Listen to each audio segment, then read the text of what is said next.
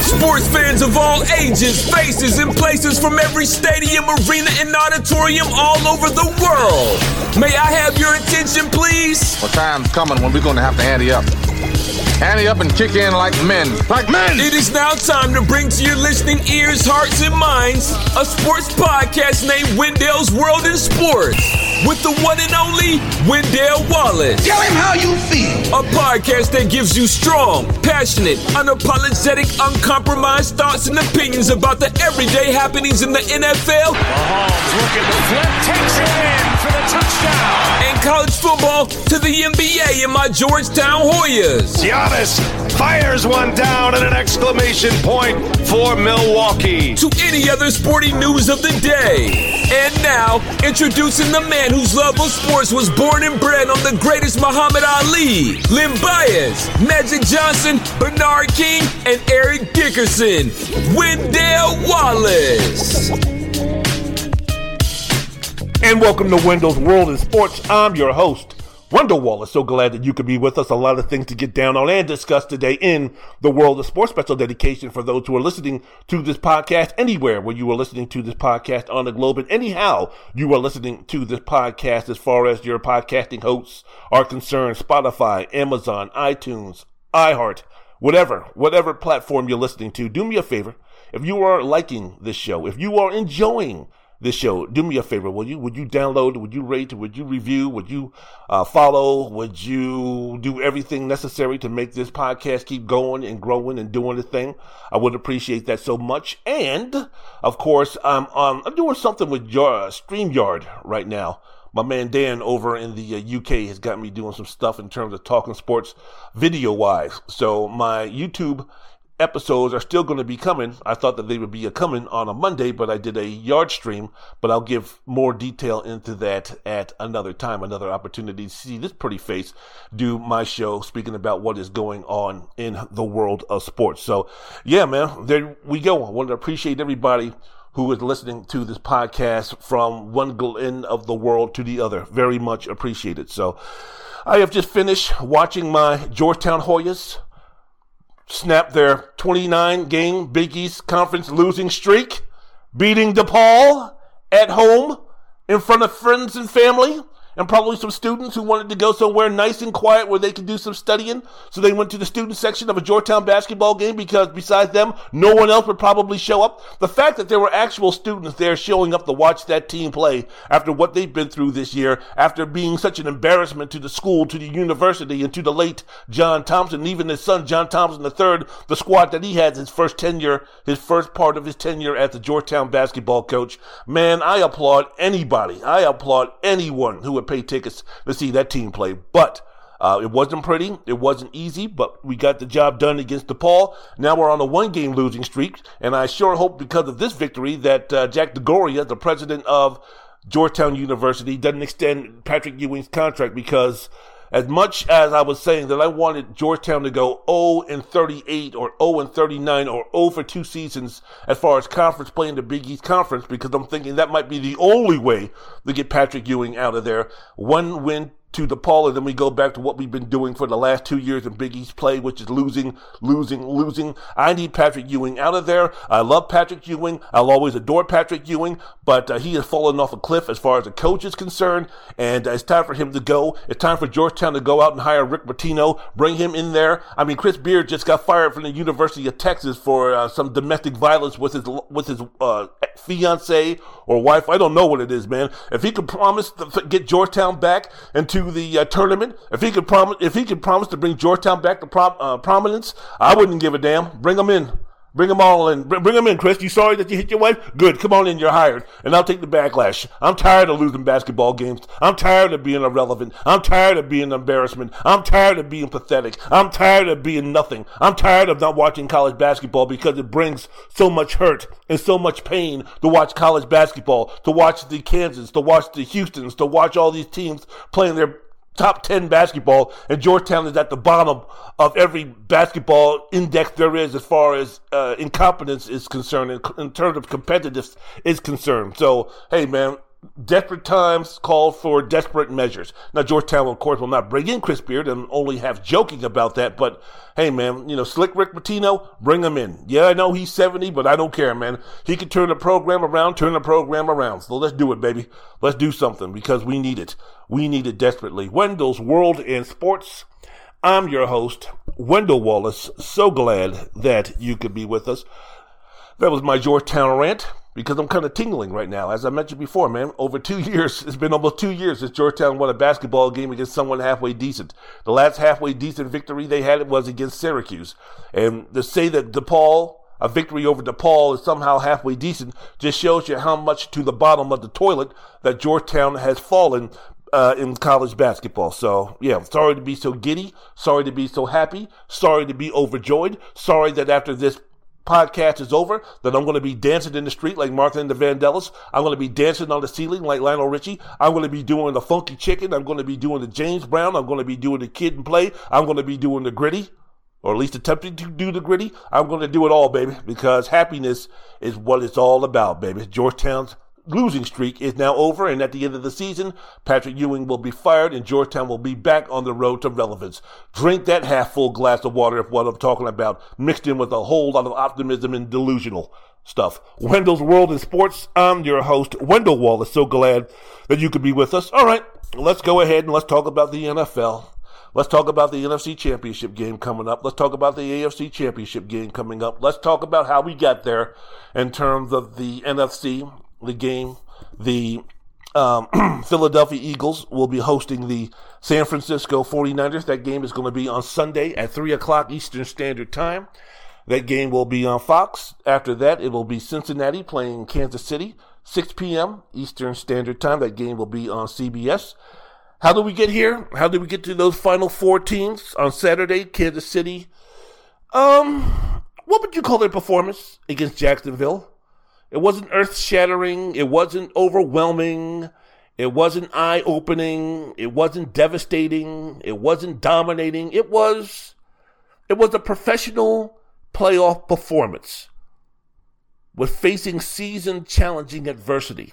Speaking about Patrick Mahomes' injury, we'll get to that a little bit later in the podcast. But they beat a plucky Jacksonville team, 27-20. Moving on, as I mentioned before, to host the AFC Championship game. Philadelphia, after that Kansas City-Jacksonville game, Philadelphia looked absolutely dominant.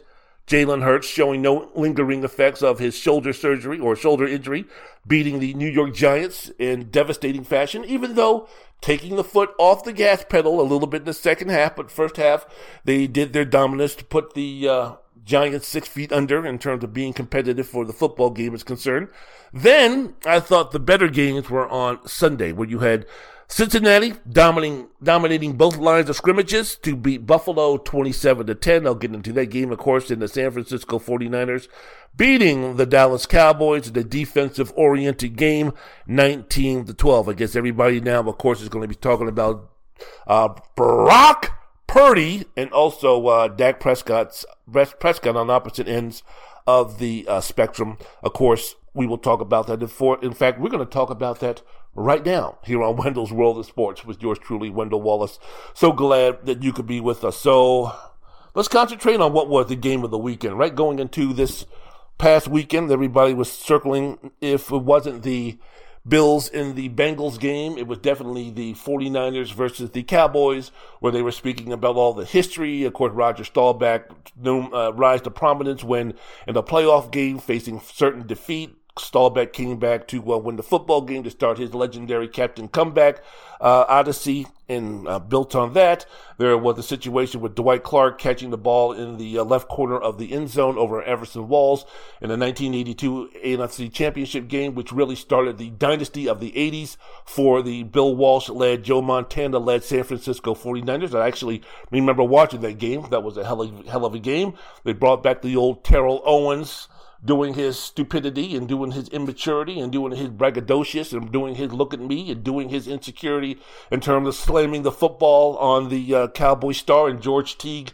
trying to take him out to do that. Of course, going back, we had, of course, the 90s little rivalry between the 49ers and the Cowboys with how about them Cowboys? Jimmy Johnson and the San Francisco 49ers, Steve Young finally getting over the hump and winning his first and only NFL Super Bowl championship. Someone please take the monkey off my back, beating San Diego 49-26 in the Super Bowl. The real Super Bowl, of course, was that game against the Cowboys. So that was a mini rivalry during the 90s. And then, of course, we're speaking about last season, the 49ers coming into Dallas and eliminating the Dallas Cowboys. So all of that history, all of that was brought in, was baked in, was built in, was added in to this game on Sunday. And you knew it was going to be defensive oriented. And of course you knew that the major storylines were going to be centered around the two starting quarterback, Brock Purdy and also Dak Prescott. How could Purdy stand up?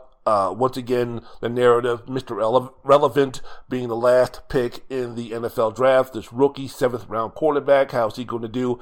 And the toughest game that he's going to have to play so far, his team to advance to the NFC Championship game, how was he going to do against the best defense that he had played so far? And of course, on the other end of the storyline was Dak Prescott. In terms of, we spoke about his propensity to throw interceptions during the latter part of the season and how was he going to perform and whether going to be a reprieve from the criticism and the scrutiny after the game that he had against the Tampa Bay Buccaneers, along with Mike McCarthy. I remember on my last podcast speaking about, hey, you know what, man?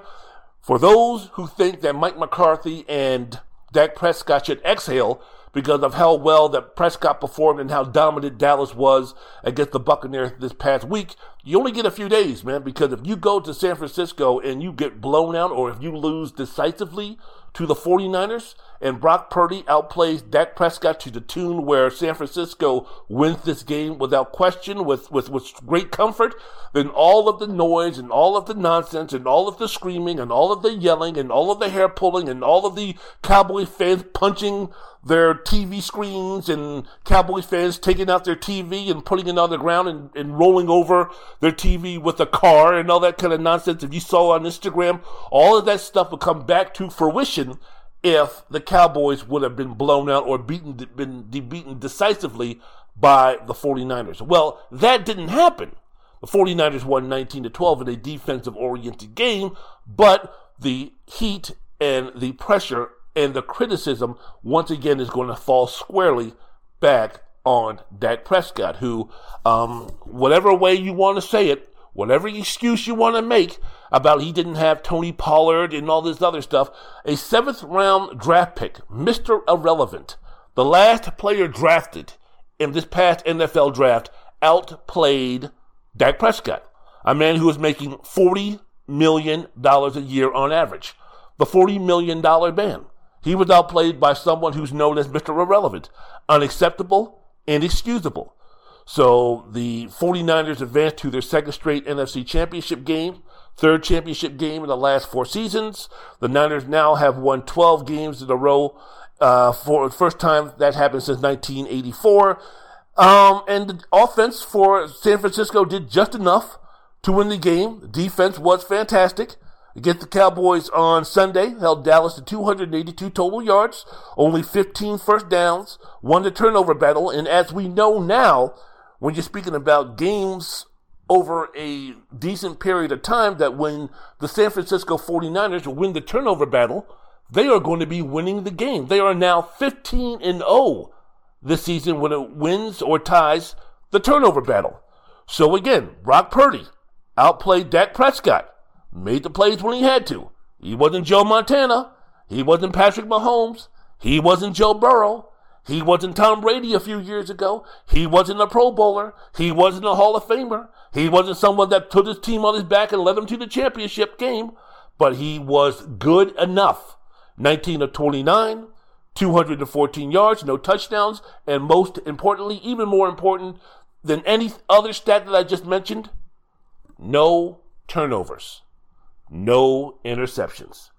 And in a game that had few big plays as far as offense is concerned, Purdy made the biggest play of the game during the third quarter. 5:19 left to go in the third quarter, where he made the 30-yard completion to George Kittle to move the ball from the San Francisco 21-yard line to the Cowboys' 49-yard line. Was a lot of that due to the excellent one-handed stab of a grab by George Kittle? Yeah, but Purdy was part of the play that had to be made. And that was the catalyst for that 10-play, 91-yard touchdown drive. The only real offensive consistency that either team had during that game. Offense didn't produce high numbers because the Cowboys never put them in the position at scoring because of turnovers or huge negative plays.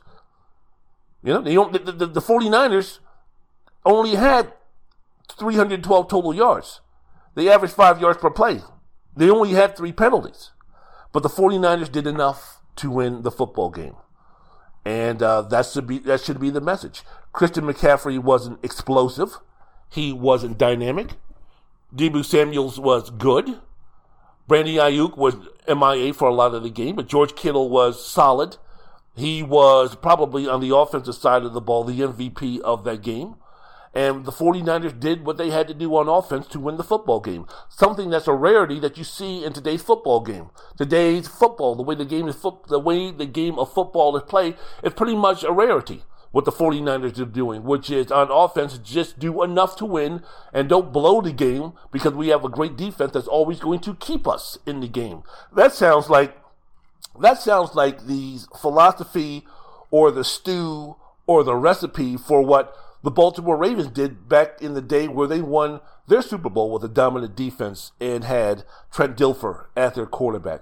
That was the philosophy that the New York Giants had when they made it to the Super Bowl against those Baltimore Ravens, where they had Kerry Collins at the quarterback. That was a situation where you don't see that nowadays. You're not supposed to win football games like that. You're supposed to have a dominant franchise, Hall of Fame type quarterback leading your team. You're supposed to have a dynamic offense to lead their team to a Super Bowl, to a championship. Now, San Francisco has not made that extra step yet to win a Super Bowl. The philosophy that they have, old school, very effective, Kyle Shanahan, one of the better offensive play callers and coaches in the NFL as of right now. They have a strong offensive line. They have a great running game. Kyle Shanahan has installed a great running game, just like his father did when he was the coach of the Denver Broncos. Now we're going to see what's going to be happening with Brock Purdy. If Brock Purdy can make this team, can take this team, can lead this team, can be part of this team for a team to go to the Super Bowl, let alone winning a Super Bowl, I don't know which story would be more sexy. I don't know which story would be more palatable. I don't know which story would be more relevant. I don't know which story we could choose in terms of, oh my goodness, someone from Hollywood come over here and write a script because this is unbelievable. Of course, the easy answer would be Brock Purdy, Mr. Irrelevant. Oh my goodness gracious, he comes off the bench and leads his team to the Super Bowl. I can only see Hollywood coming up with a storyline for that nonsense. But man, what Kyle Shanahan is doing is as equally as impressive. Because, look, man, we haven't seen something like this probably. If the 49ers win this Super Bowl, this is probably a situation that's going to be the closest to what Bill Belichick did when he had Tom Brady, a rookie or a first-year quarterback who came out of nowhere before anybody knew who Tom Brady was, and before Tom Brady really became Tom Brady, leading his team after beating Pittsburgh on the road, the team that was supposed to be the squad that was going to go to the Super Bowl, that was going to play the St. Louis Rams in the Super Bowl.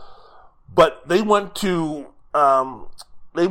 Pittsburgh, won that game, then played the St. Louis Rams, who were then heavily favored to win that game. And I know what happened because Bill Belichick and Tom Brady, what they became. But that was the start of the dynasty. That was the start of Bill Belichick being Bill Belichick. That was the start of Tom Brady being Tom Brady. And that was the start of the New England Patriots morphing and growing into the greatest dynasty in pro sports and NFL history. But before all that happened, nobody was expecting all of these things to happen because going into that Super Bowl against the Rams, they were heavily considered underdogs. And we're in the talking points on the talk shows about, man, if they win this game, this could go down. I remember doing the show KDUS, The Deuce in Phoenix, AM 1060, when I did my morning and afternoon radio show there, speaking about, man, if the Los Angeles Rams, if the St. Louis Rams lose this game, this could go down as one of the greatest upsets in NFL history, because nobody was speaking about Bill Belichick and nobody was speaking about Tom Brady. So, man, this is the situation that is the most similar to what the San Francisco 49ers are going through right now. Now, Kyle Shanahan is more thought of as a coach than Bill Belichick was back in those days. Bill Belichick was known as a great defensive coordinator who flamed out his first try as the coach with the Cleveland Browns. But going into that season and going into that Super Bowl, Bill Belichick was not thought of as he is thought of as right now one of the greatest coaches in sports history. And of course, I already told you about Tom Brady. Now, am I going to try to say that Brock Purdy, Tom Brady? No, but what I'm saying is if you follow that narrative, if you follow that storyline, if you follow the what could be, if the San Francisco 49ers pull this off, this could be the greatest, most unpredictable story of a team winning a Super Bowl since that New England Patriots team with Bill Belichick and Tom Brady as newbies to the stage of legend and superstarism went ahead and beat the St. Louis Rams in that Super Bowl. I think it was down in New Orleans. I think that's where the game was. Wendell's World of Sports. I'm your host, Wendell Wallace. So glad that you could be with us. So what are the chances? What are going to be the chances of the Eagles losing to the 49ers? The Eagles come in with a Cinderella story of their own at the quarterback position. When you think about Jalen Hurts, and you think about the Philadelphia Eagles, and you think about their coach, they are a team that many people predicted that they would be better, that they were on the rise, that they would maybe even win the NFC East. But to be as dominant as they were and showed how dominant they were, there was a little bit of hand-wringling. There was a little bit of storyline telling in terms of, hey, you know what? The Philadelphia Eagles, you have Hurts' shoulder. How is that going to come into play against a red-hot New York Giants team? Danny Jones throwing for over 300 and running for over 70 yards and throwing 3 touchdowns against the number 2 seed on the road with the Minnesota Vikings. Could is it possible? The Philadelphia Eagles said very quickly, no. Nope, not going to be happening. We're going to expose the New York Giants as just who they are. The New York Giants who you thought of when the season was going to begin. And what did that say about the Minnesota Vikings in terms of what their record and what their storyline and what their narrative for this season and what the book that was written, the story that was going to be told, the play that was going to be written, the movie that was going to be filmed about the 2022 Minnesota Vikings? What does that say? The fact that the Giants were totally exposed as frauds against the Eagles in terms of being championship contenders, but yet and still they went ahead and did what they did against the Vikings. What did that show for the Minnesota Vikings? I got a whole off season to talk about that, baby. But but the Eagles, yeah, very impressive. Very impressive. And going into this championship game, do I give the 49ers a realistic chance of winning? Possibly. But do I think they're going to? No, I really don't. I think as good as the 49ers defense is, containing Jalen Hurts on a play-to-play basis is going to be a hard thing to do. I think that the defensive line, which had 70 sacks this season, speaking about the Philadelphia Eagles defensive line, is going to put pressure on Brock Purdy like he's never seen before. They're going to have to rely on the running game, and if there is a slight Achilles heel when it comes to the Philadelphia defense, it is that running game for the Eagles, but I think they will tighten that up, and I think that they will contain, not stop, but contain and control Christian McCaffrey, and I think that's going to spell doom for the San Francisco 49ers. The storybook tale of the San Francisco 49ers will end, and we'll also kind of get a glimpse of what's going to be happening when the 49ers start their next season. If Purdy is completely rattled, if Purdy has a bad game, if Purdy is overwhelmed by what the Eagles do, then the narrative again will be back to, well, who's going to be the starting quarterback, Trey Lance or Brock Purdy, or who has the inside track, who has the lead at the start of OTAs and mini camps and training camps to be the starting quarterback for the San Francisco 49ers. You might say Brock Purdy, but how much is that lead? If Brock Purdy is going to be the starting quarterback, how long or short is his leash going to be with Trey Lance sitting on the sidelines ready to pounce at an opportunity if Brock Purdy does not play well or seems out of place, out of step, out of a realm of competing against a team like the Philadelphia Eagles. And if he does play well, well, then that's going to bring up a whole lot of other questions in terms of, well, it seems to me that if Purdy can lead this team to the Super Bowl, then by all accounts, he should be the number one starter with a bullet going into the next season. So what does that leave you for Trey Lance? Because now you have the advantage of having a starting quarterback who's going to be in year 2 of a rookie contract that pays him less than $1 million. So you could use the 3 or 4 years or 2 or 3 years that you have left for bringing that bag to Brock Purdy to build around the San Francisco 49ers even more. So what would that say for Trey Lance? Or what does that say for maybe a team that's in need of a quarterback to take a chance on Trey Lance in a trade? What could that be? Just the scuttlebutt, just the thought, just the entertaining of the discussion would be something that would be interested headed into the offseason if Purdy can play well enough for the 49ers to pull off the victory, even if it's a defensive-oriented game, that Purdy would have those type of storylines and that type of momentum and that type of advantage moving into the offseason. So interesting storylines for each team moving forward, win or lose, for the NFC Championship game. Wendell's World in Sports. I'm your host, Wendell Wallace. So glad that you could be with us. So we spoke about the 49ers. Now it's time. Speak about them Cowboys, huh? How about them Cowboys? I remember saying on my last podcast that Dallas should win this game. Dallas should win this game. Now, was I anticipating Tony Pollard breaking his leg? No. But I thought Dallas should have won this game. And I thought Dallas, or I should say, the opportunities were there for Dallas to win this game. Do I think the Cowboys are a better team than the 49ers? No. But is the gap so wide that it would have shocked me if the Cowboys would have won this game? No. They should have won this game. Defense played well enough to win this game. Dak Prescott got outplayed by Brock Purdy. That's inexcusable, and that should be unacceptable. Now, I'm not going to sit here and say we should throw out Dak Prescott and Cooper Rush could have been better and we need to get rid of Prescott and he's a bum and all this kind of stuff. No. I'm not going to say that. I mean, the stupidity, the ridiculous thought that you need to trade Dak Prescott. Who is better on that team than Dak Prescott? And don't you dare say Cooper Rush. What is a better alternative other than, let me tell you something, Josh Allen ain't walking through that Cowboys door. Okay, Patrick Mahomes is not walking through that door to be the quarterback of the Dallas Cowboys as he's being introduced by Roger Staubach and Troy Aikman. You know, Joe Burrow is not leaving Cincinnati. The Dallas Cowboys cannot trade for a better quarterback. The Dallas Cowboys cannot get themselves a better quarterback. And with Jerry Jones now talking about, look, man, I'm too old to be rebuilding. I need to win now.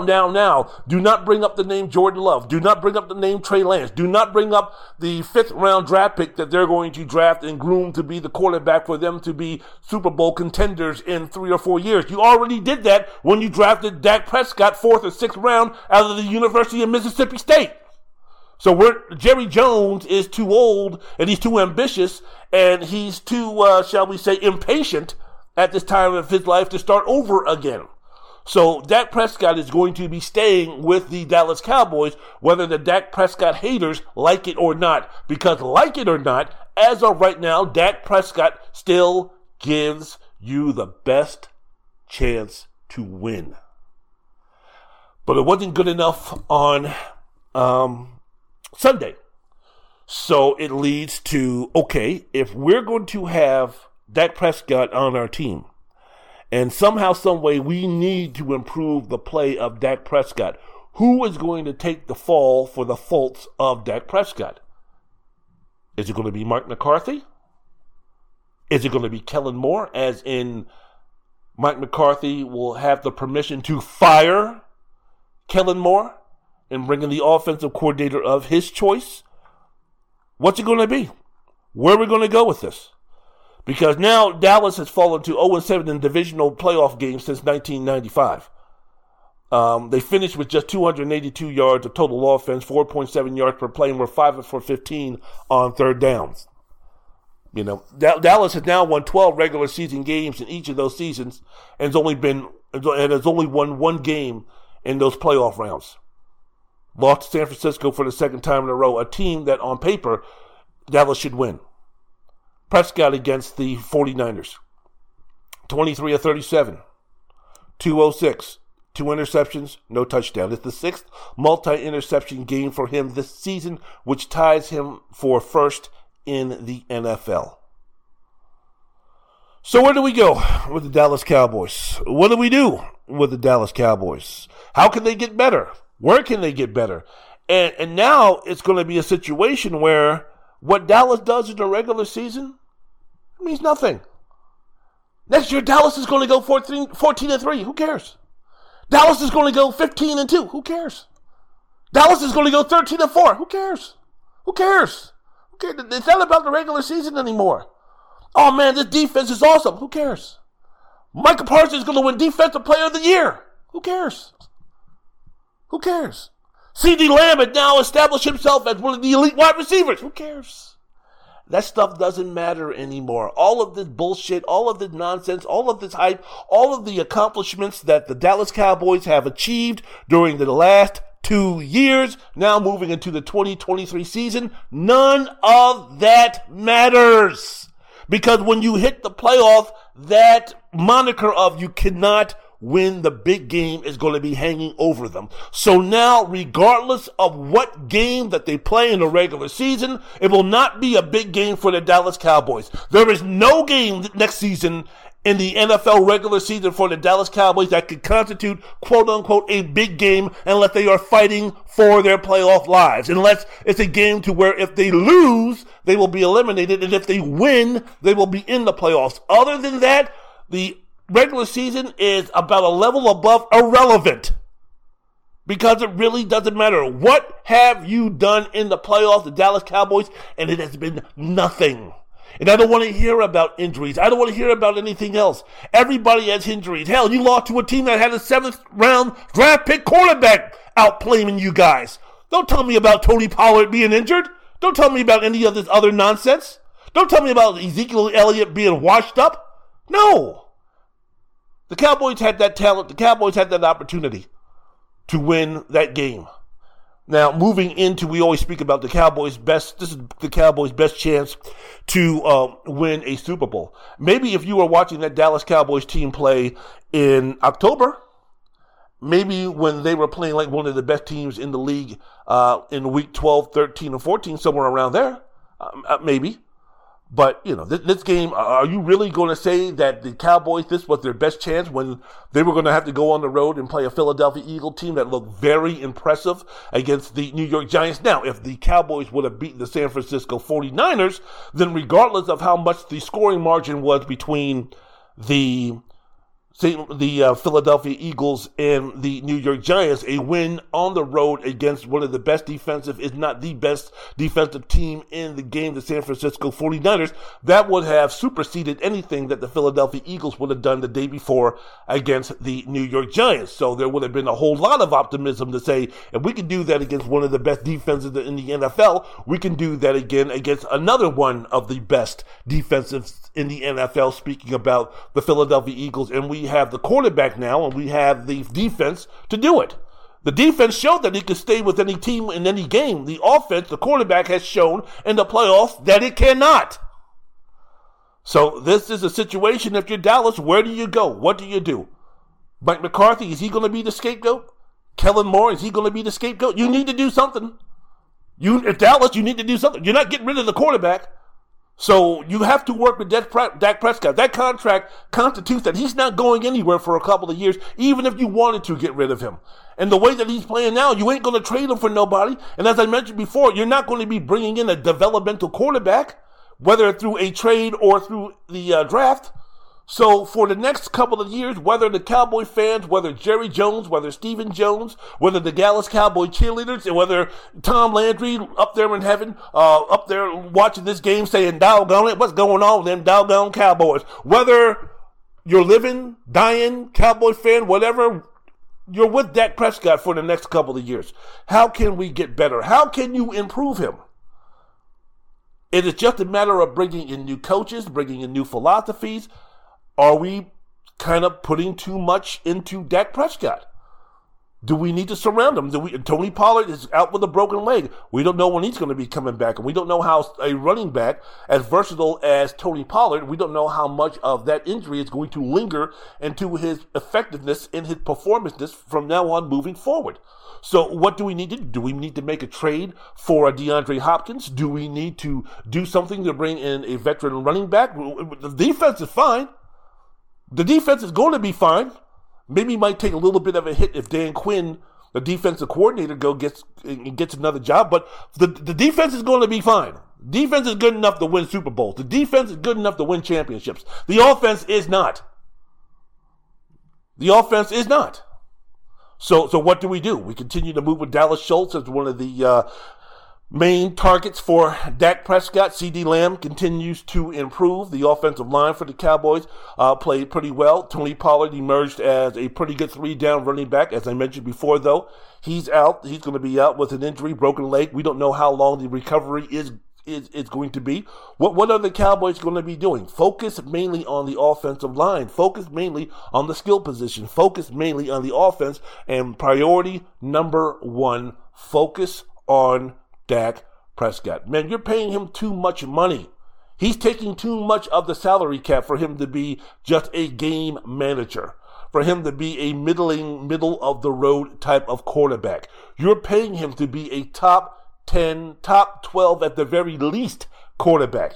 He might not be in the same discussion in terms of best quarterbacks in the league. He might not be up there with the Mahomes. He might not be up there with the Joe Burrows. He might not be up there with the Josh Allens. He might not be up there with the Justin Herberts. He might not be up there with the Jalen Hurts. He might not be in that discussion, but he damn sure better be in the next tier and close to it. And in the next tier, you're speaking about a quarterback tier from about 7 to 11, 7 to 12, around there. He damn sure better be better than Kirk Cousins. He damn sure better be better than Daniel Jones. He damn sure better be better for now than Trevor Lawrence, until Trevor Lawrence is going to catch him maybe in another year or two as he ascends to being one of the top quarterbacks in the league. Man, he's being paid $40 million a year. He better be just as good or close to being good as Lamar Jackson. He better be in that ilk. He better be on that stage. He better be in that play. He better be in that race. So what are you going to do with Prescott moving forward with the Cowboys? Because that is going to be the key for the Cowboys moving forward. Not just this next season, but the season afterward and afterward. Wendell's World in Sports. I'm your host, Wendell Wallace. So glad that you could be with us. So, yeah, man, we are set with those 2 games. I'm going to come back and I'm going to speak about the Cincinnati Bengals. Joe Cool, Joe Burrow. Played like the best team in football on Sunday, didn't they? What are their chances against Kansas City? What are Kansas City's chances against Cincinnati? How about that? Can they survive Kansas City an injury to Patrick Mahomes? If Patrick Mahomes is going to be 55%, 60%, high ankle sprain, what does all that entail? So I'll get into that. I also have to get into the Philadelphia Eagles, what they did. I also have to get into the Buffalo Bills, what's going to be happening with them moving forward. Have to be speaking about the Jacksonville Kansas City game. Have a lot to speak about concerning these playoffs in the NFL, and I don't have a lot of time to do it because I'm already 40-something minutes in, so I got a boogie. I got to get down and boogie, oogie, oogie. So let me get down and boogie, oogie, oogie on this oogie, oogie, oogie break, and I'll be back. Wendell's World in Sports. Wendell Wallace. Get down and let's boogie. A special dedication to those who listen to this program from across the nation. From the heart and soul of Wendell Wallace, you have my greatest respect and admiration. Wendell's World in Sports is a podcast like no other, made for the listening pleasure for my sisters and brothers. My passion for the sports happenings of the world today overflowing, my skills and talent will always be showing. A king like Bernard, my podcast will be held in his highest regard. Hope that my listening base will be reached from near and afar. My episodes in this greatness are like that of Tom Brady's. My podcast is great for all the fellas and ladies. You say my podcast isn't the best? Man, you must be crazy. Holding up the Champions Cup like the Tampa Bay Lightning hold up the Cup of Stanley, sacking the competition more times than Dexter Manley, I will deal with the fools and haters quite handedly and quite candidly. I'm that damn good. So please, stay in your lane. What I'm doing, you can't be a partaker. If you even think about messing with my show, in the words of The Undertaker, you will rest in peace. Wendell's World in Sports. Download, subscribe, rate, review, and most importantly, enjoy anywhere, anyway, anyhow you listen or watch your favorite podcast.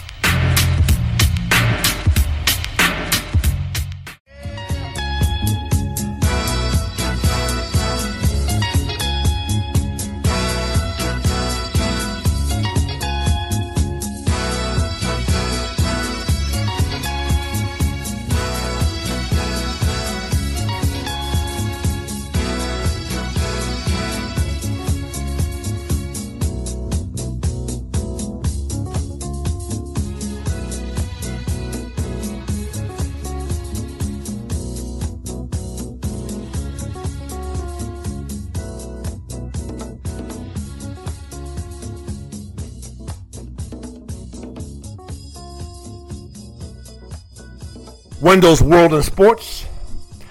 I'm your host, Wendell Wallace. So glad that you could be with us. A lot of things to get down on and discuss today in the world of sports. Woo! Boy, I'm so still giddy about Georgetown winning the basketball game. How pathetic is it when I'm this happy with Georgetown victory over DePaul? Now, I was a guy, you talk about my fandom, you speak about my reverence, you speak about the love that I have for Georgetown, as I mentioned before. When you're speaking about everything in sports in totality, everything in my life, this is how pathetic I am. I'm going to let you know right now that everything in my life, in terms of Georgetown basketball, that's probably somewhere in my top 12. Of course, the number one thing in my life is our Lord and Savior Jesus Christ. If you don't believe, I understand, not judging you. Tied for the Lord and Savior as the most important thing in my life is my mom. Then after that is Mikal Davis. Then after that is Sydney Davis. And then after that is me. Then after that, I don't know, man. There's some other things, I guess, health and all that other nonsense. But, you know, Georgetown basketball is right up there. Georgetown basketball is right up there. I ain't married. I don't have any kids, so you know, I can't put them up there. So, yeah, the Lord and my Savior, Jesus Christ, my mom, my brother, Mikal Davis, my goddaughter, Sydney Davis, then me, because, yes, I care about them things before me. Then, after that, what else is important in my life? My relationship with Christ is up there, you know, making sure that I stay by his side no matter what happens in my life, because everything is for a reason. So no matter what happens in my life, bad, good, whatever, indifferent, that my relationship with him stays strong. Ain't preaching, just teaching. Other than that, yeah, Georgetown is probably right up there, right number 8 or 9. In terms of most important thing in my life. Now, do I need better perspective? Do I need to grow up? All of those type of things, criticism. You can throw me those criticisms when speaking about my love and affection and desire and devotion to Georgetown. But, hey, man, they're way up there. So, in a season like this, I used to be physically ill. And I'm not talking about when I was a child, which I was, but I'm speaking about a guy in his 40s. When Georgetown would lose, I would become physically ill. It would just ruin my entire day. Now Georgetown has been so irrelevant. They've been so bad. They've been so embarrassing. They've been so pathetic. They've been so inept that it's almost like watching a car wreck. It's just like they've sucked the passion and the life out of me in terms of, maybe it's a good thing. Maybe this is a sign that I need to grow up, and this is a good way for me to grow up, because Georgetown losing basketball games don't affect me anymore. When 7-8 years ago, they did. Hell, 4 or 5 years ago, it did. Hell, 3 years it did. Not like it did 20, 25, 30, 35, 40 years ago, but, the fact that I can watch a Georgetown game, they look completely inept and they lose, and I just go, yeah, okay, cool. What else is going on in my life? The fact that I can do that shows a sign of growth, but it also is something that I really miss. I miss being that immature, unrealistic, ridiculous guy that would, again, become physically ill, that would be just put in a bad mood, prone to violent outbursts, leaving angry, screaming messages on my friend's answering machine about how bad Georgetown is, about how bad Georgetown lost, or how they lost that game and it was the referee's fault. I miss being that insecure, that ridiculous type of person when I watch Georgetown play. Hopefully Rick Pitino or somebody can restore that weakness, that character flaw in me, because I really miss it. I really do. But Georgetown, way to go, fellas. Primo, way to go. Jordan Riley, love you, man. Way to go. Excellent job. Hey, Brandon Murray, nice job, man. Way to go. And Coach Patrick Ewing, even though I can't wait to see you go at the end of the season, that was a good win, fellas. That was a good win. From me out here in Vegas to the fellas on O Street in Northwest Washington, D.C. Excellent job, fellas. Go out and get some trim tonight. Wendell's World of Sports, I'm your host. Go down to Howard University, man, the most beautiful females walking this earth. Wendell's World of Sports, I'm your host. Wendell Wallace, so glad that you could be with us. Okay, let's get back to football.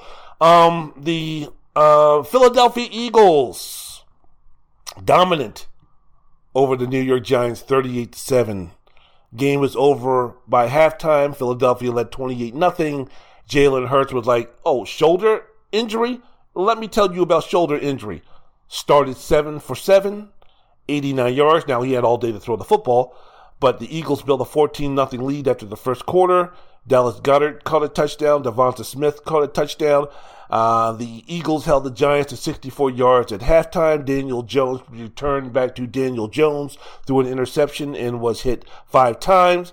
Hassan Reddick had 2 sacks for the Eagles in the first half. He tied the franchise record for most sacks in a playoff game. And, of course, again, when you're speaking about a pass rush, the Philadelphia Eagles, 70 sacks leading the NFL this season. James Bradbury had an interception for the Eagles, the first by an Eagles cornerback since Week 9. More evidence, if you want more evidence of first half domination when the game was really, being played for real. Philadelphia had 258 total yards compared to 64 total yards by the Giants.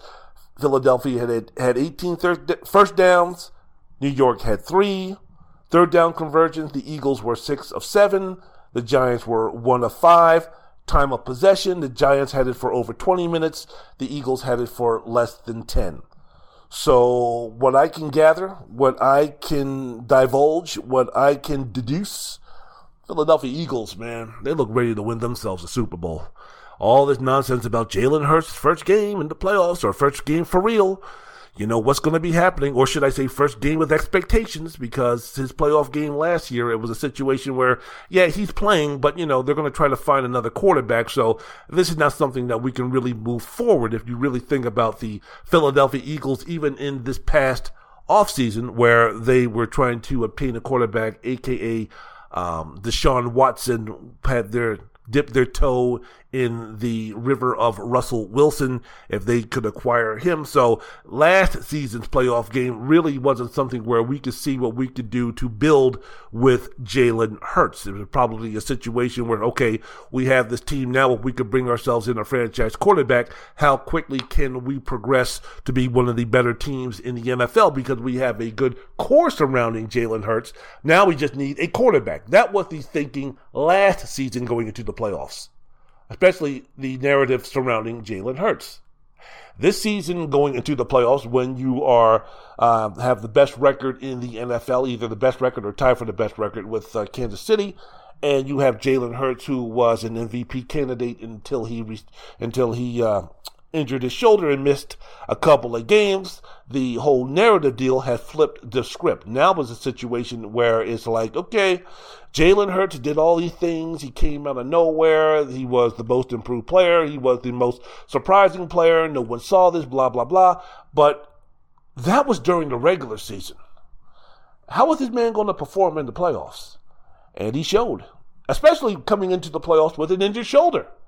caused him to miss a couple of games.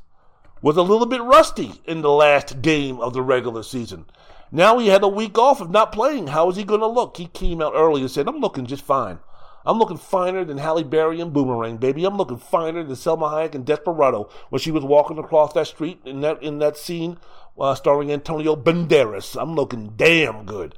And he was playing damn good also.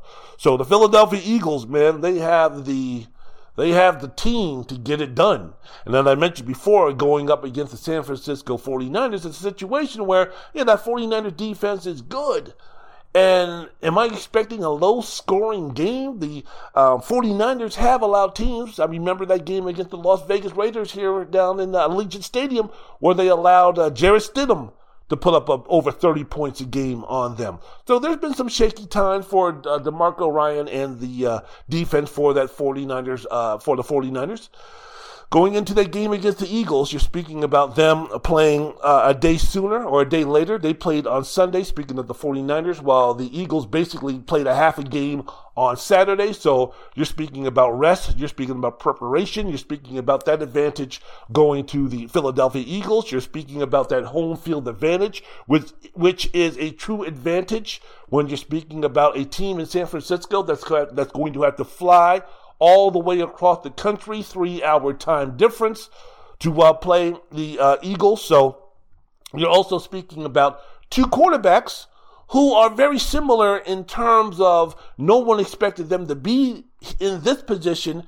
If you were asking about this 8, 9, 10 months ago, but they are in this position. Which quarterback gives them a better chance to win going up against defenses that are going to be two of the best in the game? I give that advantage to Jalen Hurts. I think while the San Francisco running game is good, I think, or better than the Eagles, I think that is just as good. And while I also think because of the totality of their defense and the playmakers on each part of the field, that the 49ers defense overall is better than the Philadelphia Eagles, I also think the Eagles defense stacks up quite well with the 49ers defense, and going up against that running game and against the quarterback for the San Francisco 49ers, I think that the Eagles offense can do enough to win the game, and the defensive team for Philadelphia can do enough to have the Eagles win the football game. So I am predicting, as I mentioned before when speaking about the 49ers, because of what the Philadelphia Eagles put down. Maybe I'm just being a guy of the moment for the destruction that they had against the New York Giants team. We have to kind of go into the conversation in, okay, they beat the New York Giants, but how good then were the New York Giants? And when you equate that to what the 49ers did against the Cowboys, how much of that is going to be going into play coming on Sunday in that NFC Championship game, when you're going to have a team that has already been through a true tough test in the San Francisco 49ers, who are already in that mind state, who already have those bruises, who already have that feeling, who already has been there. So they're in that mode. They don't need to get in that mode. They are already in that mode because of the physicality in the game that they played against the Cowboys. The Eagles, on the other hand, hey man, they took their foot off the pedal and put it in cruise control at the end of the first half against a team that was clearly inferior. So how long, if there's going to be a time period to when Philadelphia is going to have to reach that level of passion, to reach that level of physicality, to reach that level of mentality that the San Francisco 49ers are already there? And you can come out and say, yeah, the Eagles are already going to be there because of the stakes and what's at stake and everything like that. You can't tell me that a team like the Philadelphia Eagles, in the way that they played and how easily they played, their domination was against the New York Giants, is going to already like that hit the switch from Jump Getty of that football game against the San Francisco 49ers, who are already coming in with bumps and bruises, but know what it's like. It's already up there. I think that plays a role, and it's going to be interesting to see. I don't think that it's going to take Philadelphia long. I don't think it's going to cost them the game because, as I mentioned before, I predicted Philadelphia to win this football game. But how is that going to play into that game moving forward? It'll be interesting the first quarter, the first couple of drives by each team, to see if my thoughts and opinions about that prove to be fruitful and impactful. Wendell's World in Sports, I'm your host, Wendell Wallace. So glad that you can be with us. Yeah, man, I guess the Giants, Eagles had, 268 yards rushing on 44 attempts. So they established that dominance, they established that power.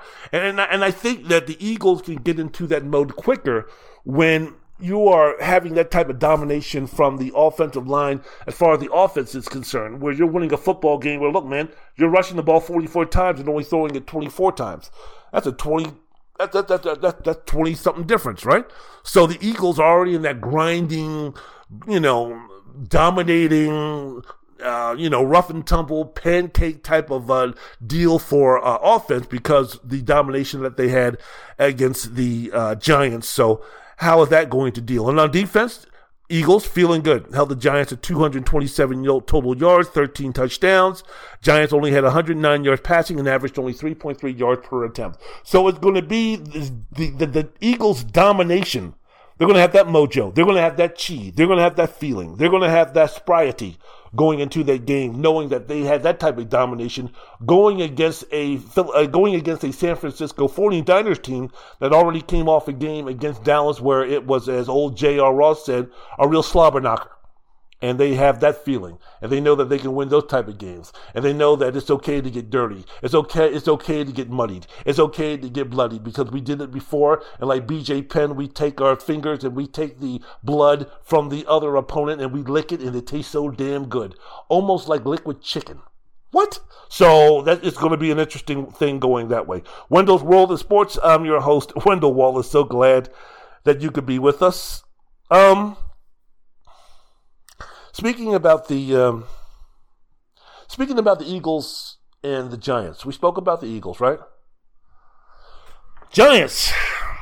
What are we going to do with Daniel Jones? Now, there's reports coming out that the Giants are looking to sign him long term, or signing him to an extension. Giants fans, Daniel Jones fans, what do you think? Where do you go? Yay? Nay? Is this going to be the same situation with the Dallas Cowboys with Dak Prescott? To say, hey, look, man, okay, I might not be the biggest Daniel Jones fan, but if we let him go, who are we going to bring in? Because now there's no turning back. There's no rebuilding here after what the Giants did this season. You can't say, okay, so let's just go ahead and go 4-13 or 3-14 and draft ourselves another franchise quarterback. You can't do that.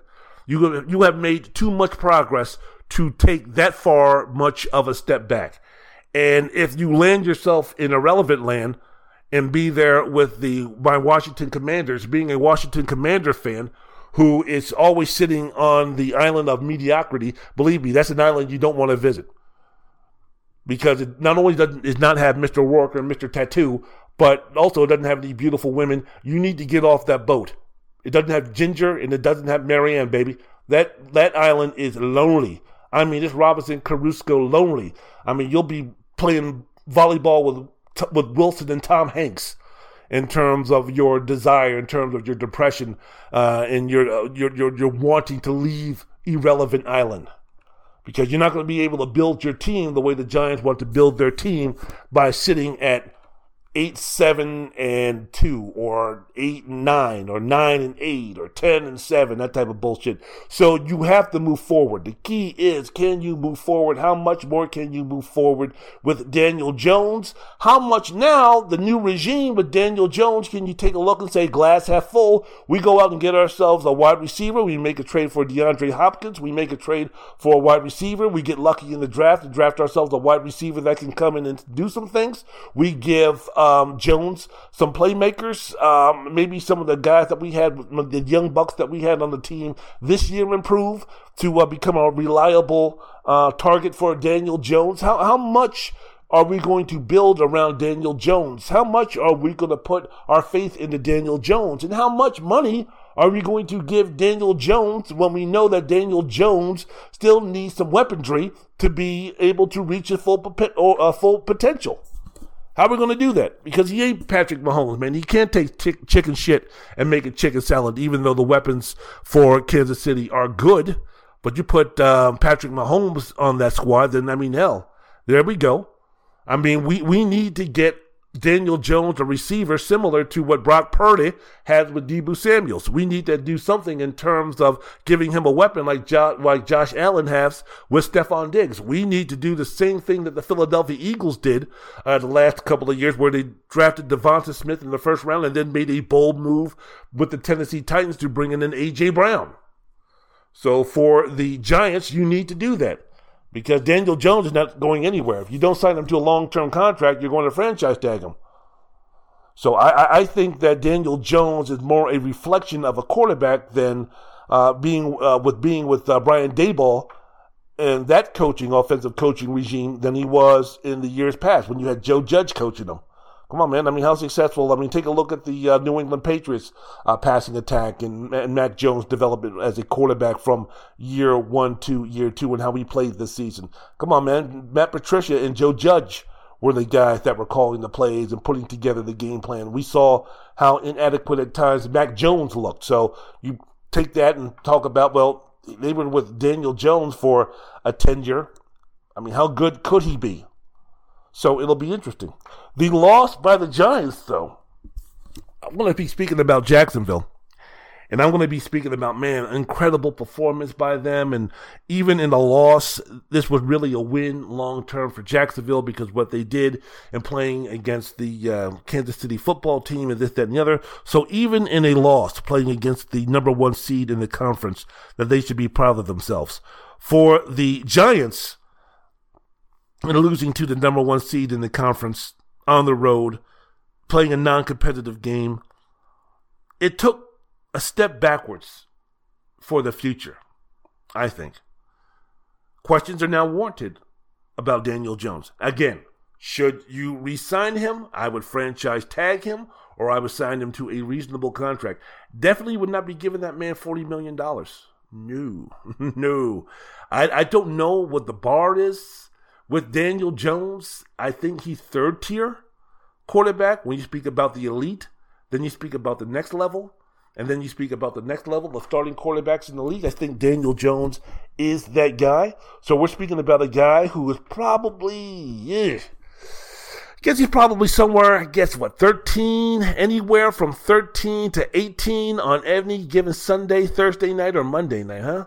As far as Daniel Jones being one of the best quarterbacks, or when you're ranking the best quarterbacks in the league, sometimes he can play like on any given Sunday, he can play like a top 10 quarterback, maybe 1 or 2 or 3 times a year.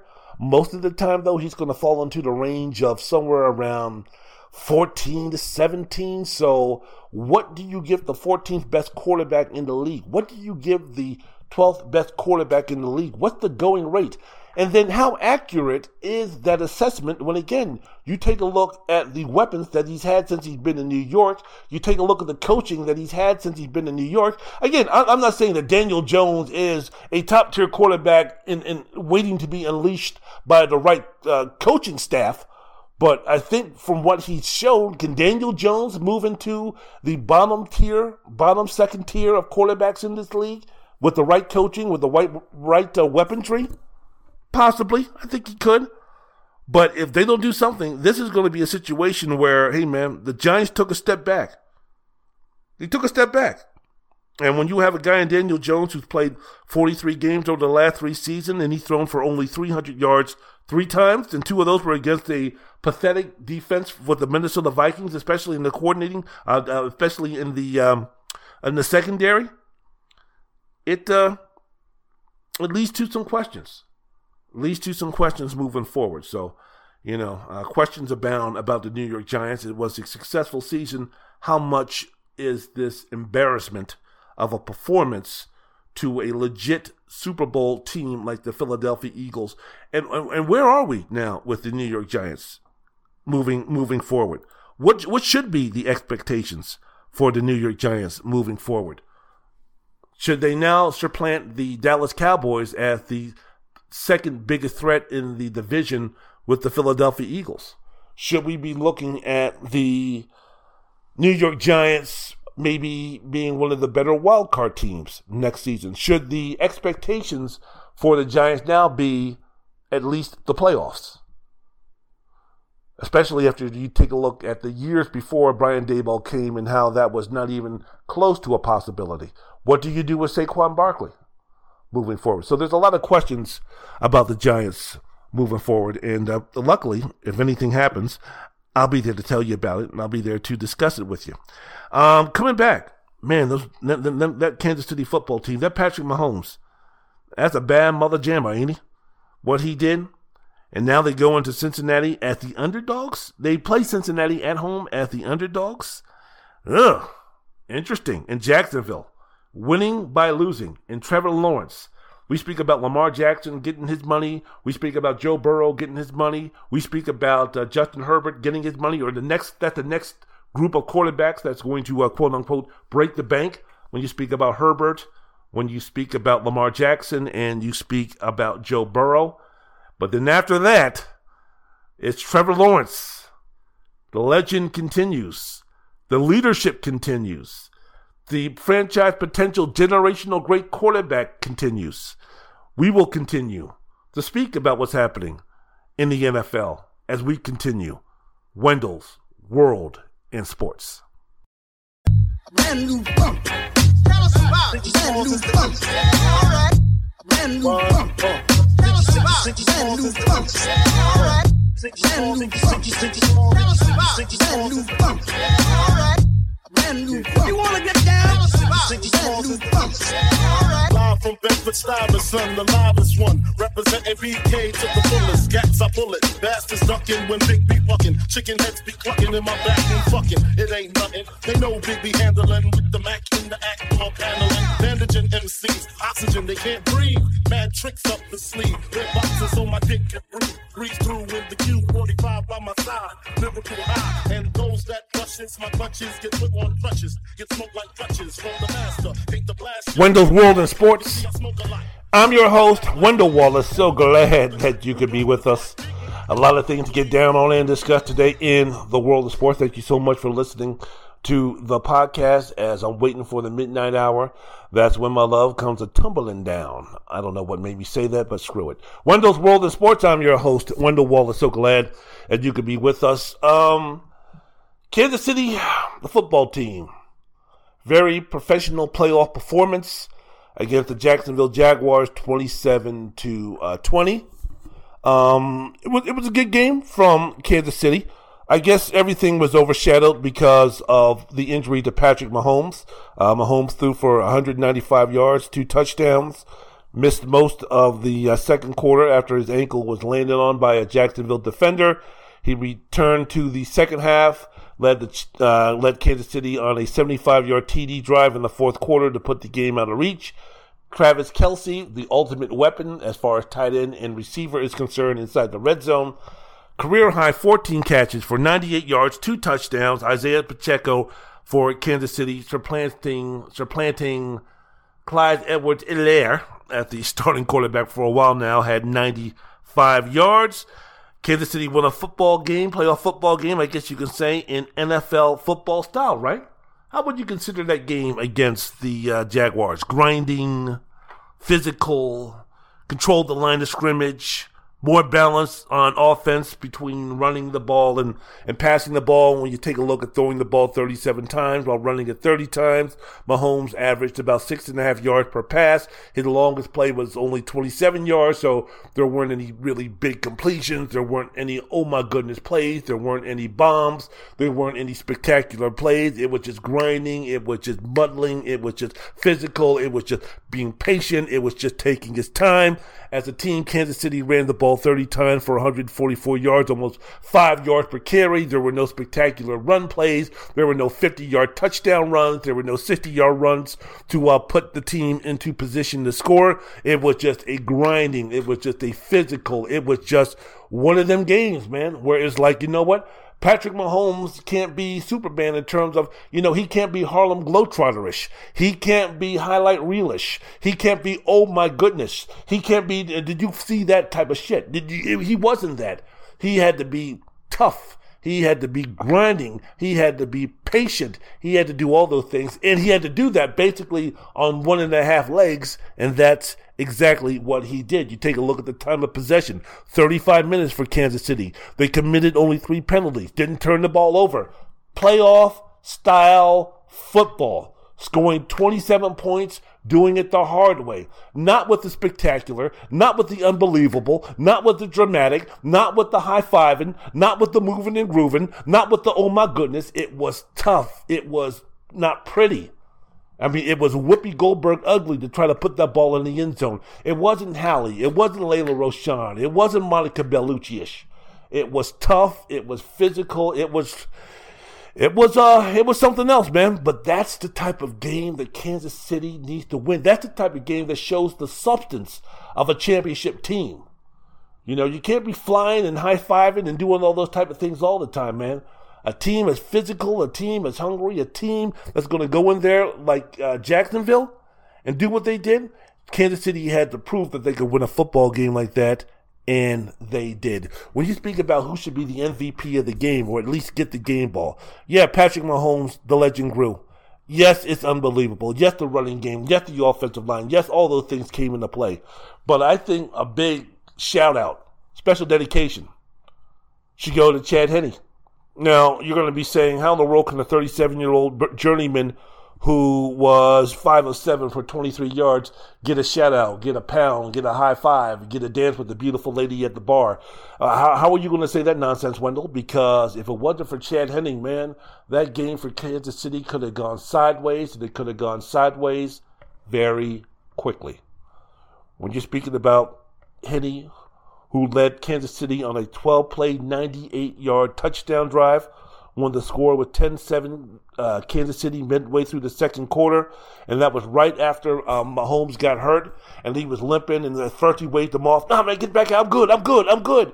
And then he came out, and you just saw him hopping around like an Australian kangaroo, handing off the football. You saw the discomfort. You saw the immobility. And then he came off and he slammed down his jacket because Randy Reed said, unless you get checked out, you ain't going back in, homeboy. So he went back into he went downstairs to get checked out. Kansas City leading 10-7. Jacksonville, they're knowing this. Jacksonville is like, oh shit. Now we have a chance. I thought we would win. We're young, we're cocky, this, that, and the other. Now is the situation, man. They're GOAT. They're God. They're everything. They're man. He's gone. The Messiah does bleed when you're speaking about NFL football quarterbacks this year. He does bleed. He can get hurt, and he is hurt. Now this is our chance. The momentum could have swung to Jacksonville so quickly because they punted that ball down at the 2-yard line. If Kansas City goes 3 and out, and they're punting from their own end zone, and Jacksonville received the ball and they get the ball in Kansas City territory, now it's just not a situation where Jacksonville believes that something great can happen. All of a sudden now Kansas City is like, oh shit, our guy ain't here. Our quarterback ain't here. All of a sudden now that play calling has to change. All of a sudden now that momentum, all of a sudden now that feeling. I can feel it coming in the air tonight. Whoa. You could just feel that, oh shit. Hey man, we got ourselves a chance. We got our opportunity right here. That's what Jacksonville is thinking. If you're Kansas City, you're like, my man is gone. What's going to be happening? Chad Henne saved the day. Went down, scored that touchdown, completed a short pass to Tony on a third down play. Kadarius Toney, 3rd and 3 at the 23-yard line, completed that pass, swung the momentum right back to Kansas City and eased any concerns about the injury to Mahomes. Mahomes came back and said, don't worry about it. I mean, you know, Superman, okay, there might be a little kryptonite, but that's okay. Superman is still a-flying. Superman is still a-going. Okay, you know, Tony Stark, I put back on my suit and I'm ready to ram and jam and get and be the man. So it was a situation where it was kind of like, give it up to Chad Henne for really saving the day, because he completes that 98-yard touchdown, makes it 17-7. And even if Mahomes didn't come back, he lets the guys know that, hey, man, we got this. Don't worry about it, man. We ain't going in the tank. if Patrick can't come back. He did come back. They had the lead. Kansas City went on to win that football game. For Jacksonville, they had their chances. But they couldn't get it done when they needed to get it done. Trevor Lawrence finished with 217 yards passing with a touchdown. Travis Etienne had 62 yards rushing and a touchdown. Jacksonville showed it was competitive, but when it came down to a few plays to make it competitive, man, the Jaguars just couldn't get it done, man. When you're speaking about 2 of the last 3 drives of the game ended in turnovers for Jacksonville, when you're speaking about Jamal Agnew fumbling the ball after catching a slant pass inside the Chiefs with 10-yard line, fumbling it inside the 5 with 5.5 minutes to go. Jalen Watson then making a leaping one-handed interception to take the ball away again on the next possession for Jacksonville ball game. But man, as I speak about the Jaguars now on Wendell's World of Sports with yours truly, Wendell Wallace, what a year for the Jaguars. Moving forward, what a year, right? Finishing 3-14 last year, becoming one of the more dysfunctional teams in sports. I mean, hell, they were almost at the level of my Washington Commanders when it came to embarrassing dysfunctional acts in the NFL as far as an organization is concerned, with the hiring of that clown Urban Meyer. But within, I don't know, about 12, 13, 14 months, 18 months, right? They hired Doug Peterson as their head coach. They went from 3-7 1 point at the season to go 8-9 when, you know, it was a situation, there was a situation as early as week 8, 9, and 10 where it was still a bad mark. It was still an embarrassment on any team that would lose to the Jacksonville Jaguars. I mean, if you were a team that was halfway decent and you lost to the Jacksonville Jaguars, it was like soul-searching time. Right? I mean, Jacksonville was in that tier. Jacksonville was considered that team. Jacksonville was considered at the time everybody's homecoming game. So if you lost to Jacksonville, then what's going on, especially if you had aspirations of just being decent? I mean, if you're the Houston Texans and you lose to the Jacksonville Jaguars, who cares? If you're the Chicago Bears and you lose to the Jaguars, who cares? You stink anyway. But if you were a team that really just wanted to be average, and you lost to the Jaguars.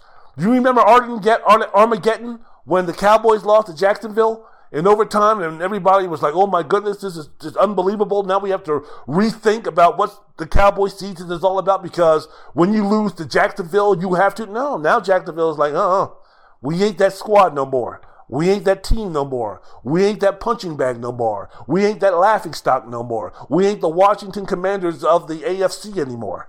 So, yeah, man, give it up to those guys. Won the AFC South for the first time since 2017. Erased a 27-0 deficit against the Chargers in the wild card game, which was the third largest comeback in playoff history, and then played well on the road against the number 1 team with the best record in the AFC. Trevor Lawrence. You want me to speak about Trevor Lawrence? I'm going to speak about Trevor Lawrence here on Wendell's World of Sports, the podcast with yours truly, Wendell Wallace. Trevor Lawrence. Man, guy's going to make some money, man. The guy's going to make what coaching will do for a quarterback. Man, Doug Peterson, if Trevor Lawrence turns out to be everything that we think he's going to be or what he projected to be as early as a freshman in high school, if he turns out to be that generational great guy besides the statue that they'll put up for Trevor Lawrence in the year 2043, when I'll either be in my 80s or be dead, they better also put a statue of Doug Peterson because he saved a Hall of Fame career in Trevor Lawrence, and he saved years and years of pathetic football play in Jacksonville. Because of what that man did from year 1 to year 2 with Trevor Lawrence, the improvement that he made, tremendous. Now he has elevated himself, I think, more than any other quarterback in the league. You can talk about the surprise season that Geno Smith had for the Seattle Seahawks. You can talk about Daniel Jones. No one has been more surprising in terms of his elevation. No one has elevated their game more than Trevor Lawrence. And now he should be considered as one of the top 10 quarterbacks in the league. Going into next season, the expectations for Trevor Lawrence is he is now a top 10 quarterback in the league. He's right in the same category as Mahomes, Allen, Burrow, Justin Herbert, Jalen Hurts, Lamar Jackson. Put him right there.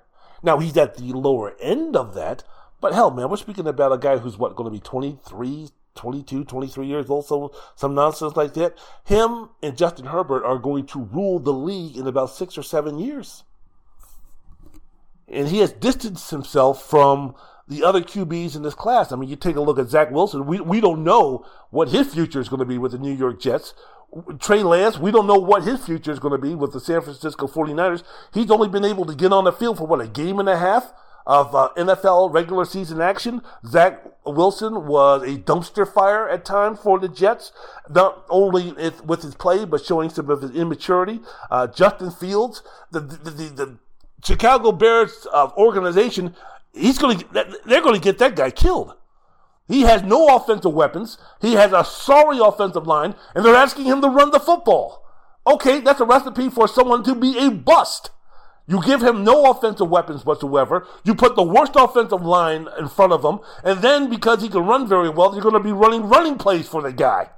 When is he going to learn how to pass? When is he going to get better in that situation? Y'all better go out and get him somebody who can teach him how to pass and teach him some passing concepts.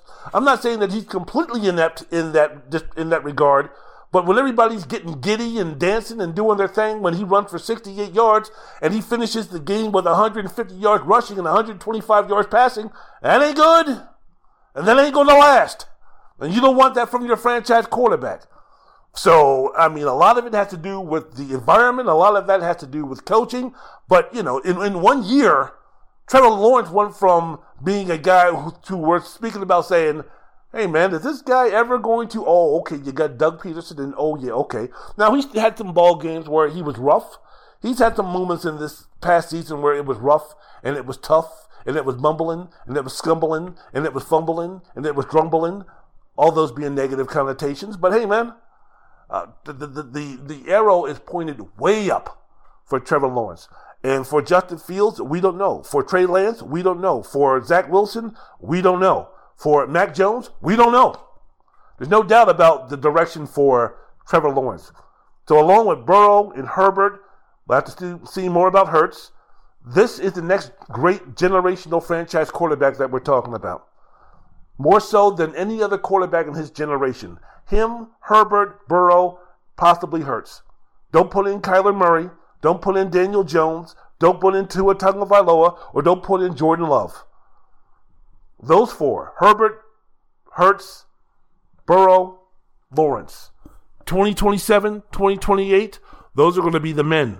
Unless, I don't know, maybe Malachi Nelson, maybe Arch Manning, maybe Bryce Young, maybe, I don't know, somebody might also sneak into that conversation. But Trevor Lawrence has put himself squarely in that conversation.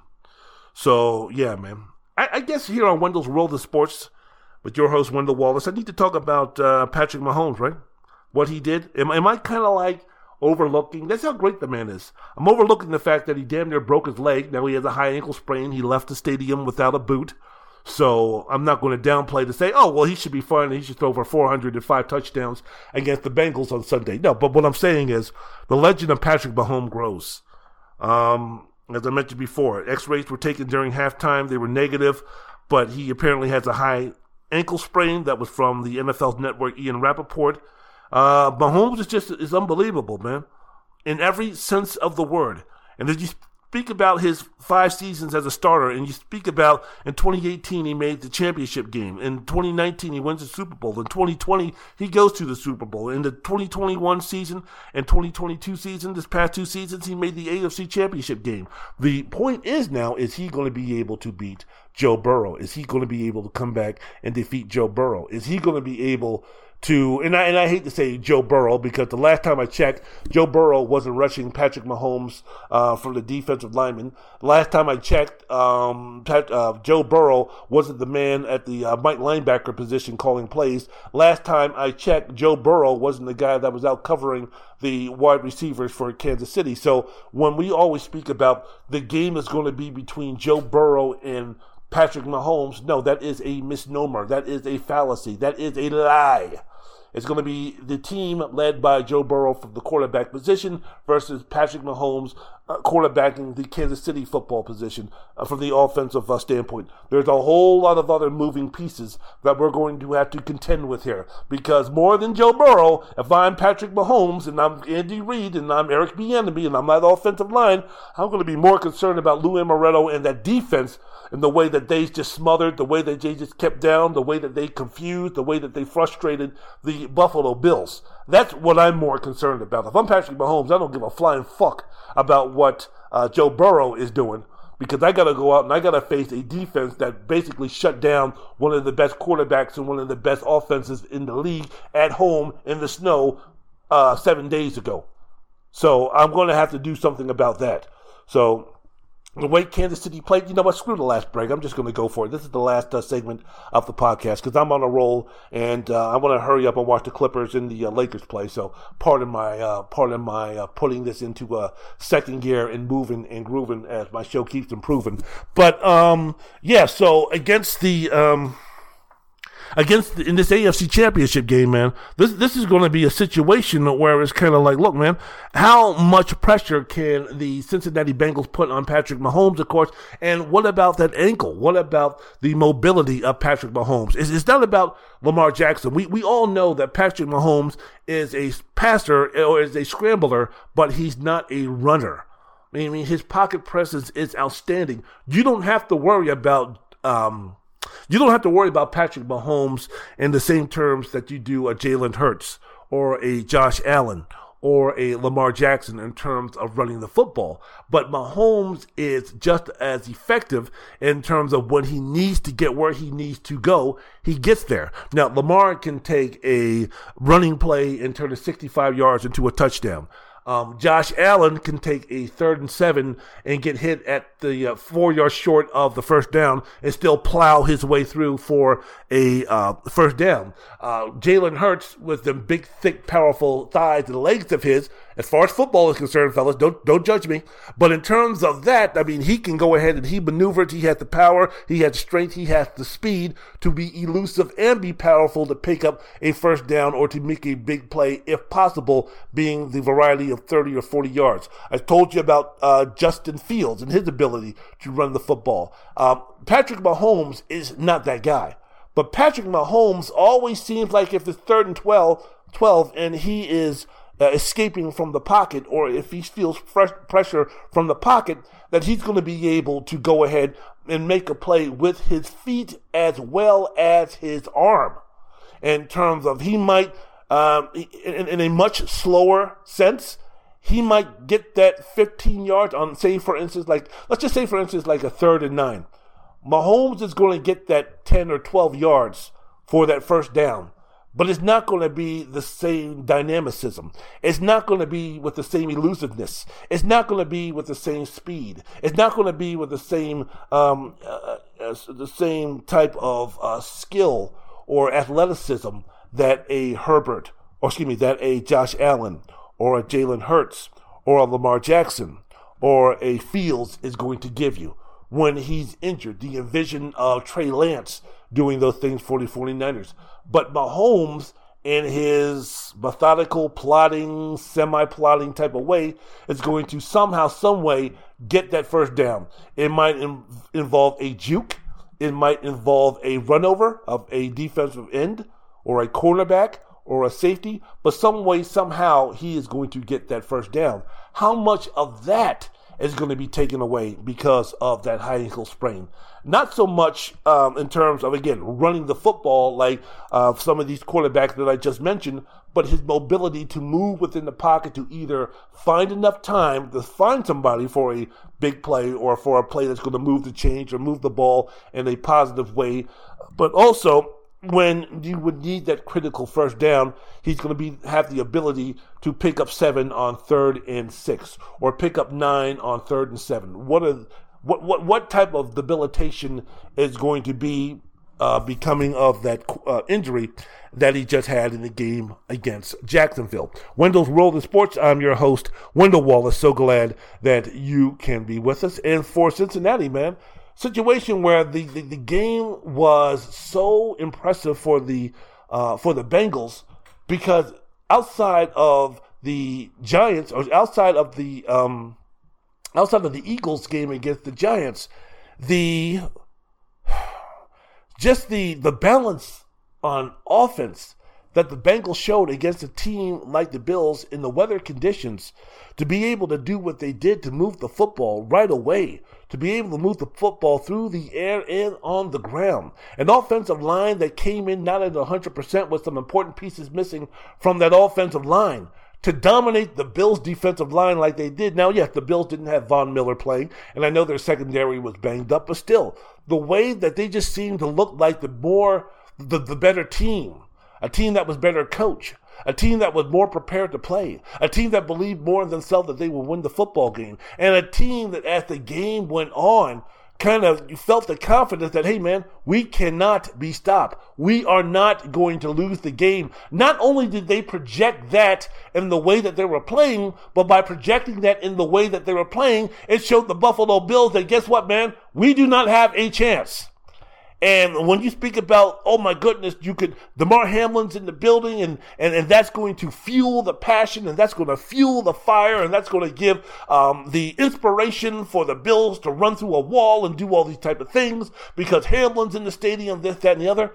You know, in a game that was so dominant, in a game that seemed to be so one-sided in terms of the Bengals' domination, especially along the offensive and defensive line, having DeMar Hamlin there, in a way, could act like a negative. Because now you're thinking about my boy, my guy who almost died, this, that, and the other, my brother. He's up there watching, and we're getting our ass kicked. And there ain't nothing we can do about it. That could be deflating. That could cause Buffalo to lose even more confidence. I'm not saying that it did, but you would have to think that, man, if it's like a situation where, fellas, listen to me for a little bit. Let me talk to my young bucks who are listening to this podcast real quick. I'll make it real quick. If you're out there playing, man, and this girl that you're trying to impress is at the game, right? And it's at the football game, and you're the quarterback, and the girl that you're trying to impress is in the stands, right?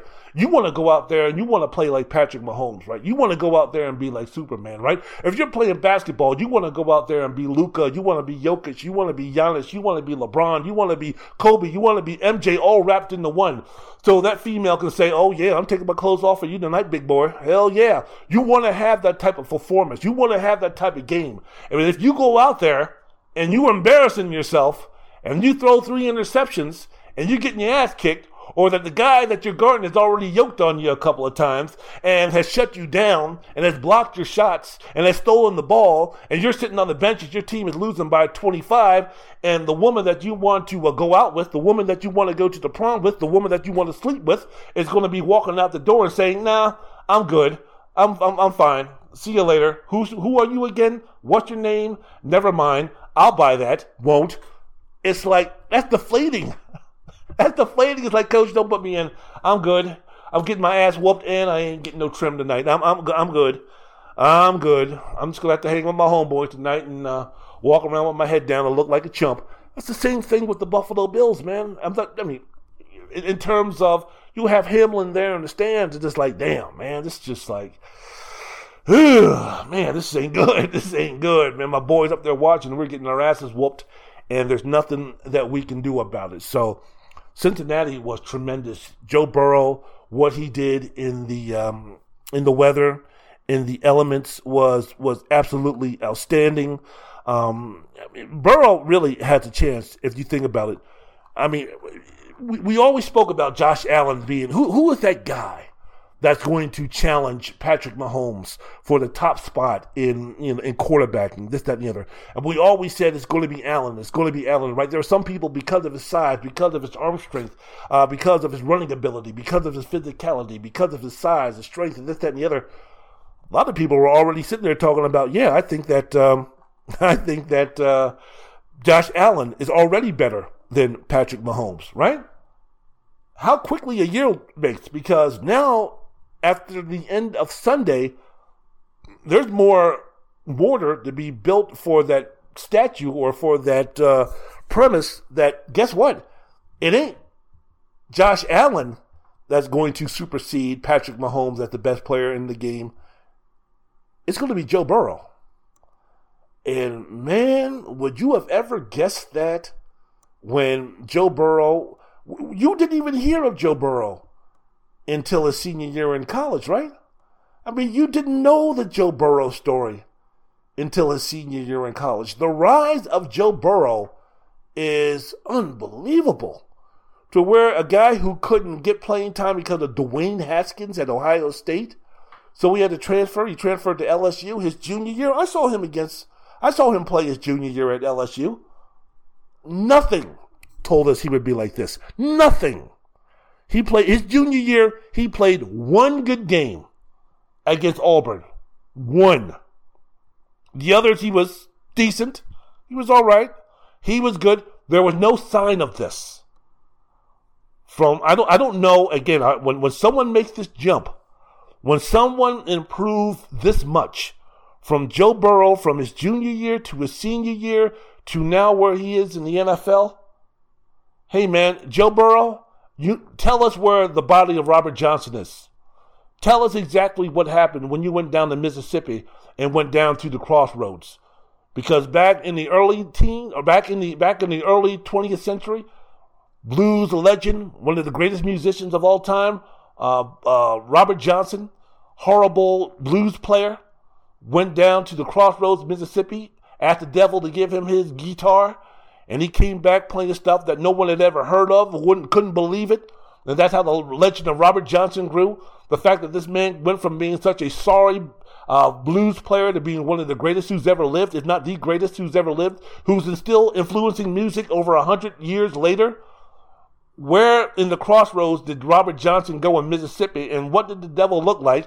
And did he ask for his autograph? That's the same thing I want to see. After your junior year at LSU, Joe, where in Mississippi did you go to the crossroads to have the devil give you that football that is now possessing? And what's going to be happening when you have to give that back, to give your soul to the devil? What's exactly going to be happening? Because, man, what he has done is unbelievable. It's unreal. The story is fantastic. And yes, Patrick Mahomes was the 12th player pick out of Texas Tech and really didn't light up the sky and light up the scoreboard. We didn't know much about him when he was in college either. So, but I think the trajectory that Joe Burrow took from being a guy who couldn't get any time at Ohio State to being mediocre at best at LSU his junior year to all of a sudden winning the Heisman Trophy, setting all types of records in college for one season, being drafted number 1 by the Bengals, and now in his third year being one of the best quarterbacks, if not the best quarterback in the league outside of Patrick Mahomes. It's Robert Johnson going down to the crossroad and giving his soul to the devil to be good type of greatness for that man. And it's something else, man. It's something else. Wendell's World of Sports. I'm your host, Wendell Wallace. Let me end with this very quickly. Where do we go if you are the Buffalo Bills? What is going to be happening if you are the Buffalo Bills? The game last season against the Kansas City football team where you were 13 seconds away from advancing in the playoffs, how much damage has that done to you? Because outside of that loss to the football team from Kansas City last season, this is not as devastating because you were 13 seconds away from winning that game. But this is somewhere in the neighborhood because you had everything going for you. We speak about the Cowboys. missing an opportunity for possibly winning a Super Bowl. You could say the same thing about the Buffalo Bills, man. The Buffalo Bills came into this season that the team that was supposed to compete or be one of the leaders that was supposed to compete for the NFL championship, and Josh Allen was supposed to make that leap into being an MVP and being able to lead his team to a Super Bowl championship, and they did neither on all fronts. The Bills, if you take a look at this, they underachieve. For a team who at the very least should have been going to the AFC Championship game, if not the Super Bowl, they failed. The season was a failure. And yes, I know there were some things outside of football that affected maybe how they played. When you're speaking about things that happened in the community, the mass shooting within the Buffalo area before the season started, when you're speaking about Damar Hamlin, when you're speaking about the blizzard and what that blizzard put the Buffalo community through. Yes, all of these things might have played a role, man, but hey, everybody's got problems. Everybody has expectations. The Bills' expectations should not have changed. And if they were going to lose, they should have gone out in a much stronger fashion than they did against Cincinnati on this past Sunday. You should have. If you lose after a great game in overtime to Cincinnati, it's disappointing, but I don't think it's a failure. The real failure, the real disappointment, the real head scratching, the real head downing comes from the way that you played, the way that you were outcoached, the way that you just didn't see, you were just off.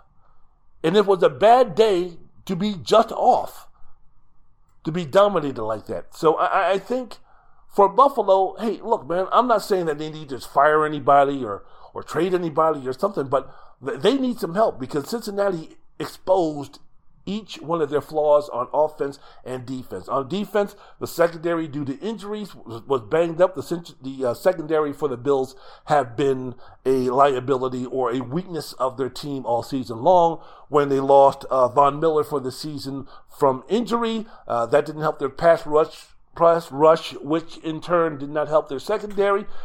And then on offense, man, you have Josh Allen doing everything.